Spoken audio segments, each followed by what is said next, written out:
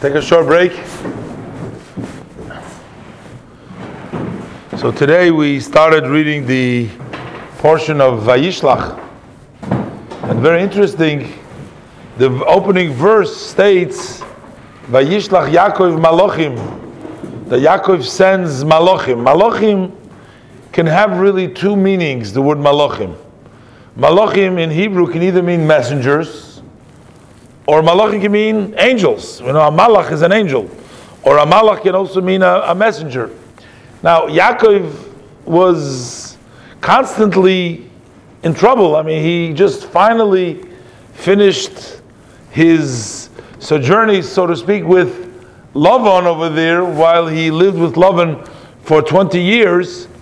And he finally got out, and Lavan was chasing him, and Lavan did everything bad to him. And as he's leaving Lavan, he hears, now Esav is coming. So now Esav is here. Now, originally, why did Yaakov go to Lavan? Because he was afraid from Esav. Because after taking the firstborn, the blessings from Yitzchak, Esav wanted to kill him. So they advised him, his parents advised him, that you go until the anger of your brother will subside, and he'll forget what you've done to him, and he'll no longer bother you. But the Esav HaRasha was so angry, he didn't subside. The anger didn't stop. All these years, 20 years later, matter of fact, it was actually 34 years later. Because according to the, Rashi brings down, according to the Medrash, there was an additional 14 years that are not mentioned in the Pasuk. So 34 years later, he's still angry, he's still ready to go and kill his brother. So now Yaakov is finally done with Lavan. So now he's faced with the danger with Esav. So it says Vayishlach Yaakov Malachim. So Yaakov sends Malachim. What does these Malachim means? Rashi translates right away. Malachim Mamish. He actually sent actual angels. Imagine Yaakov had to his disposal. He had angels to his disposal. It wasn't malachim. It wasn't just just messengers. But Rashi says it was mamash malachim. It was actually angels.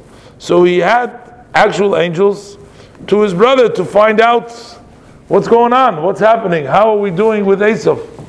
And they say to him, and they told him to go check out his brother. He says, you call him your brother. You think that he is family. He's no family. He is Esav HaRasha. He's coming with 400 men. He's ready to fight and to hurt Yaakov. No. So what does Yaakov do? So it says Yaakov was afraid. Why was Yaakov afraid? Hashem just appeared to Yaakov in the previous parsha in his dream, and he tells to Yaakov, don't be afraid. You know, I'll be with you. I'll protect you. Now, why is all of a sudden Yaakov afraid? So the Gemara brings down, actually, also the Gemara in Brachas on this, and Rashi brings down a little bit later.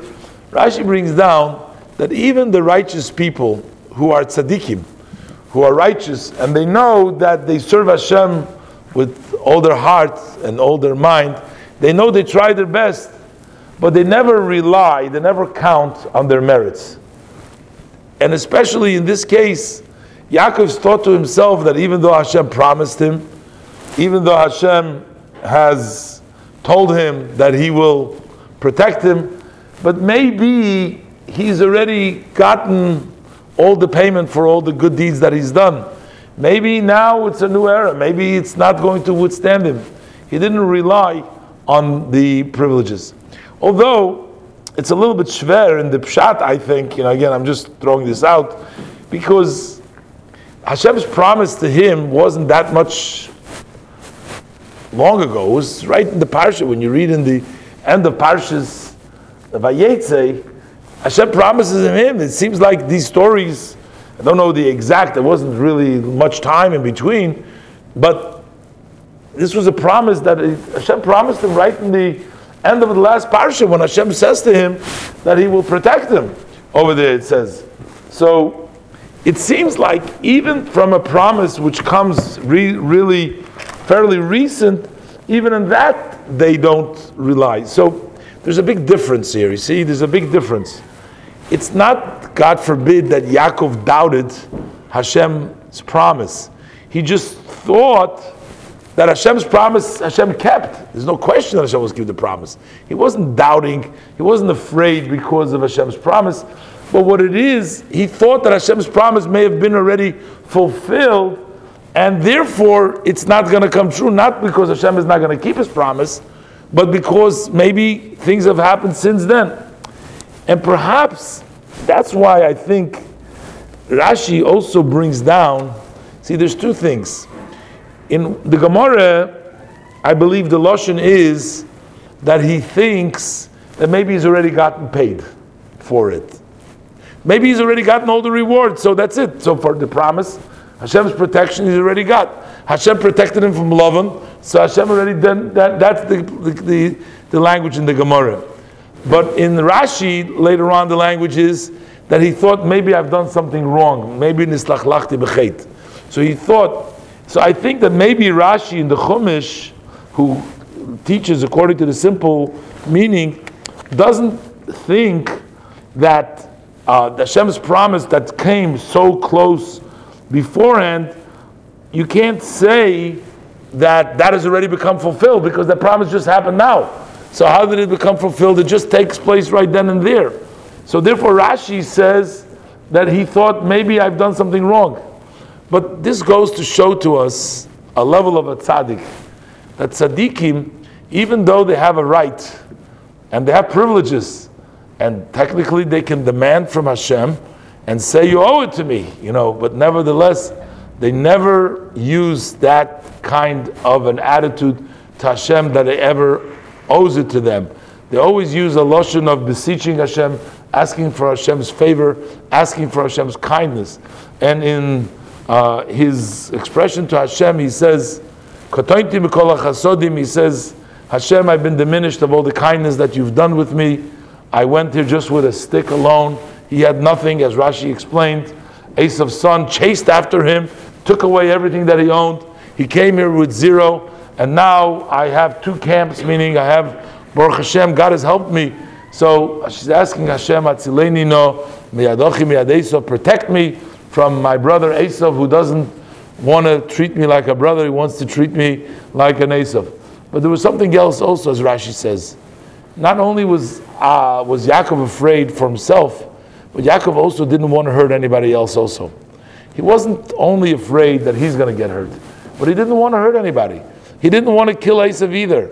Yaakov wasn't somebody, he wasn't going to show Esav who's stronger. He wanted to actually avoid and get away. As we say, he prepared himself for a gift. He brought him a nice gift. Maybe he'll accept it. He prepared himself with prayer. He davened to Hashem to help him. But he also prepared himself with war. He got ready in case we need to. He's going to fight him, and he's going to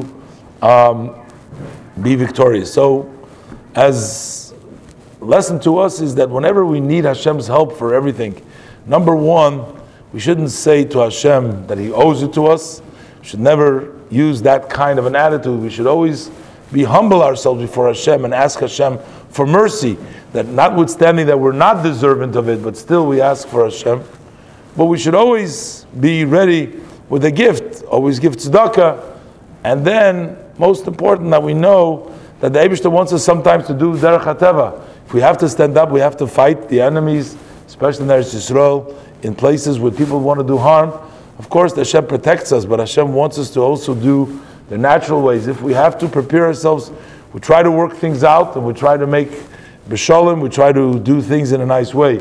But at the end of the day, if we need to have war, Yaakov is ready for that. But the Eibishter, as we learned in Yutas Kislev, Padu b'shalom nafshi, that he doesn't even need to come onto war. The fact that you are strong and you are confident that no matter what, you all be able to be successful with Hashem's help, then you're actually successful. So that you don't need war, and that you don't need, and then you are victorious. Fortunately, I just want to mention, we heard terrible human tragedy, whatever it is, it's still God's creation. Everybody's God's creation. This is a terrible tragedy for so many people, any human life.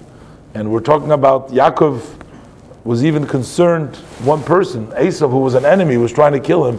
Yaakov still didn't want to kill him. That means the value of life, anyone's life, is so precious that even an enemy, and I've heard the Lubavitcher Rebbe say at some occasions, even at the war in Israel, when Israel was at war in the Arabs, the Rebbe was pushing very strongly, suggesting very strongly, and pushing the people that they should do it quickly, because the Rebbe said it's also important not to have many casualties on the other sides also. We don't want just people, we want the war to be over. We want it to be won decisively, and do what we have to do without attrition, without causing a lot of casualties to the other side. That's also very important. So we see that even an enemy like Esav, even an enemy, it's still human creation, it's God's creation that Hashem created these people, and hopefully they won't go around and do bad to us. Eventually, sometimes they unfortunately take this opportunity of, sometimes we see that Israel lets out prisoners and they turn around and they go back and they continue the things that they did before and worse. But here, when we hear such a terrible tragedy of such a loss of life, that is certainly something which we should all be sad about. It's not something that we should be happy about, chas v'shalom. And even though it doesn't affect us or our immediate families immediately, but that's a human, such suffering and such pain, Hashem should help that the world should be a stable world, in a world that there should be peace, and the world that there should be only goodness and kindness, and the world should be prepared for the coming of Mashiach Tzidkenu, b'meiru b'yameinu amen.